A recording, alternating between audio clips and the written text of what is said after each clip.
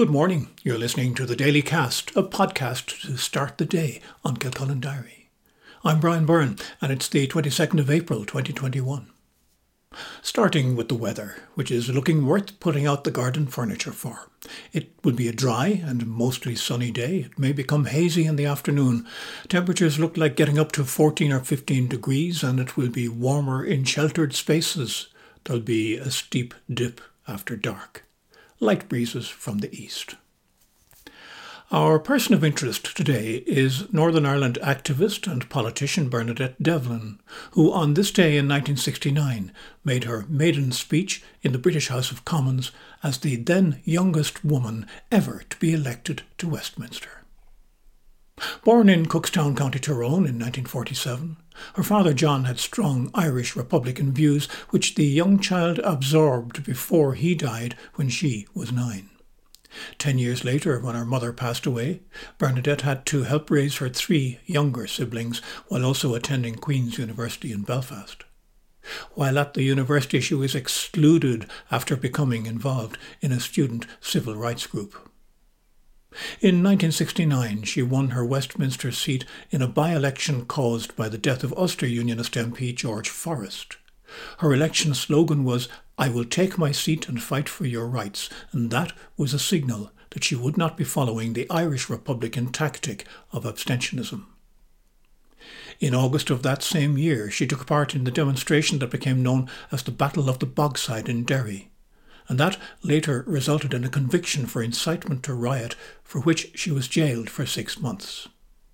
In the 1970 general election, she was returned again to Westminster and served as an MP until February 1974. She lost her seat in that general election, which was taken by the Unionist candidate John Dunlop. She had been a witness to the Bloody Sunday massacre in Derry in 1972, and subsequently she slapped the Conservative government Home Secretary in the face in Parliament when he stated that the parachute regiment had fired in self-defence during Bloody Sunday. Devlin later helped to form the Irish Republican Socialist Party, but left when a proposal that its military wing, the INLA, be subordinate to the political party failed. In the 1979 elections to the European Parliament, she stood as an independent socialist candidate in support of the blanket protesters at Longkesh Prison. She and her husband, Michael McAliskey, were shot at their home in January 1981 by members of the Ulster Freedom Fighters. There were subsequent claims of collusion with the British authorities. The attackers were later arrested, convicted and jailed. In 1982, Bernadette McAliskey failed in 2 attempts to be elected to Dáil Éireann for a Dublin constituency. Overall, her political style was socialist, anti-clerical and anti-establishment. She was charismatic, but in the view of many, ultimately a divisive political figure. She helped to found the South Tyrone Empowerment Programme in 1997. The organisation provides a range of services and advocacy in areas including community development and training, and her particular interest there today is support and advice for migrants. And now to our feature of the day. Ever since the 1990s, the last race at the annual Punchestown Racing Festival has been a special one to raise funds for the Punchestown Kidney Research Fund. It allowed anyone with an interest in riding in a race and who could complete a training regime and raise a certain level of sponsorship to take part in a real race. It has been very successful, and over €1.5 million has been raised in total down the years. This has been used for a range of supports in kidney disease research and treatment. But this year, for the second in succession due to the pandemic, the race can't take place. But as PKRF founder James Nolan told me, the Punchestown Festival has come up with another idea. Punchestown Racecourse came up with the idea of gifting the first race of the 2021 Punchestown Festival to the Punchestown Kidney Research Fund. So what that means, the first race is the Novice Hurdle. It's on Tuesday, and it will carry the race title, Have the Conversation, Say Yes to Organ Donation, Punchestown Novice Hurdle. So that will be the name of the race. The benefits for us is on course, we will have various advertisements, for argument's sake, in the parade ring. There'll be huge, big, have the conversation, say yes to organ donation sign, and with it, there's a text number where people can apply for a free organ donor card. And this is something we're really trying to push this year on Punchestown. By giving us the race, has offered us a medium to promote organ donor awareness. And to take that a step further, if people see the text number, it's 50050. You text the word donor, DONOR. It's free text. That automatically gives you the option of receiving an organ donor card in the post, or you can get an electronic organ donor card on your phone. It's available for both iPhone and Android, and you download it. And the beauty of this, Brian, is for all the people in Kilcullen or all the people that are listening to you, if you download it on your phone, it has a wonderful facility where it gives you the opportunity to let, for argument's sake, your next of kin, your mother, your father, your brother, your sister, whoever you want, it will inform them that James Nolan is carrying an organ donor card. And that is a massive thing for us to be able to promote, because at the end of the day, what we're trying to encourage people is to have the conversation at home. It's certainly not something that everyone will want to do, but we would hope that most people would consider it. And if they have that conversation at home, it's much easier if your next of kin and your family know what your wishes are.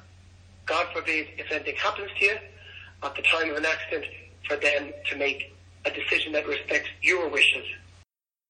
For the Punchestown Kidney Research Fund, this initiative will carry out one of the annual aims of the organisation, to increase awareness of organ donation. But the second aim, for the second year in a row, is not happening, the matter of fundraising. No, it isn't a fundraiser, but we were very lucky because last year we were to be involved in a brand new self-care hemodialysis unit up in Tala Hospital. And that's what we were trying to raise monies for. But the HSE stepped in last October. They paid for that in full. So we have no immediate financial commitments to meet for the coming year. Now, we are at the moment looking, I've been in touch with 5 different dialysis units to look at projects going forward. And also, we're looking at the possibility of a satellite dialysis unit in the county of Kildare, and that's what we're exploring at the moment.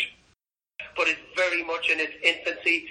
If I was to have a dream or a little wish come true, that maybe there would be a dialysis unit on a relatively small number in somewhere in the county of Kildare, which would facilitate Kildare patients. That sounds like a very promising project for the future. In the meantime, though, there are some 89 people in County Kildare on kidney dialysis. Most of them travel to Dublin every 3 or 4 days, others to Tullamore. And there's an option which can suit some, home therapy, where patients carry out their own dialysis at home. PKRF funds have helped provide a training centre for people for this, a process that can literally give kidney patients back control of their own lives. The benefits of it, Brian, particularly in COVID time, have really come to the fore, because obviously this is a high risk for a patient travelling and having to go in and do the dialysis. So you're eliminating that risk. You have the luxury of deciding what time of the day, morning, noon or night, that you're going to do your dialysis. You have the luxury of deciding if you want to do a 5-hour, a 6-hour or a 7-hour stint on a particular day. You can set your own pattern. You can decide how the machine operates. That determines what it's taking off your body, but if you do it at a slower pace, it's much easier on your body. Getting back to the Punchestown race, apart from the fundraising aspect, there remains a disappointed cohort of people who were on the list of riders for last year. Still disappointed this year. It is the case of the butcher, the baker, the candlestick maker. You know, someone like myself who had a full-time job as a butcher, and you have to apply. That's the apprentice school in Kildare to get your licence. The licence, you only get that provided you're fit enough and competent enough to ride in a race without doing damage to yourself or damage to anyone else riding in the race. So that's a huge part of it. It's a huge challenge, maybe losing a little bit of weight and at the same time raising money. But for the people that get the opportunity to do this, Brian, it is a once in a lifetime. It is like playing in an All-Ireland football final or an All-Ireland hurling final. It's a wonderful, wonderful experience to do it. Riding in front of 30,000 people at Ireland's premier National Hunt Racing Festival at Punchestown. It's certainly one that a lot of people have on their bucket list. A lot of the people, Brian, in 2020 that applied, went to race, got their licence, and then the race was cancelled, they're still on the list for 2022. So I'd be very optimistic that this time next year we'll be in a different position, and please God, all those people will get that opportunity to experience being a jockey for the day at the Punchestown National Festival. And I just have to emphasise how brilliant Punchestown have been. This was their initiative. They approached me, as they have been since 1998. They have been incredibly supportive, and they really want to do as much as they possibly can to help the Punchestown Kidney Research Fund promote organ donor awareness. James Nolan from Kilcullen, founder of the PKRF, and as pretty well everyone listening will know, alive today because of the living donation of a kidney from his sister Catherine decades ago. Now for our daily selection from the local newspapers. In the Kildare Nationalist there are two pieces which may give pause for thought, and pause is a good thing at times. One is the regular Time to Think column from Father Paddy Byrne, who takes his theme this week from the recent Tommy Tiernan interview with Father Peter McVerry. And the headline is Father McVerry's own theme, Live Simply, Share Generously. The other piece is also by a regular columnist, well-being counsellor Brian Kavanagh, telling of an interesting exercise in learning to be happy today, rather than hoping to be happy tomorrow. In the Leinster Leader, the garden column from Joe at Cara Nurseries offers the advice on what to do this month, which will keep a lot of gardeners happy, while Louise Higgins on home interiors is discussing lights, with some brave-looking examples. On the Nationals today, a child rescue alert for a missing 14-year-old girl in County Louth is RTE's lead. The Examiner runs with the same as its main story, headlining the girl believed to be at immediate risk, and The Independent also leads with concerns for her health or welfare.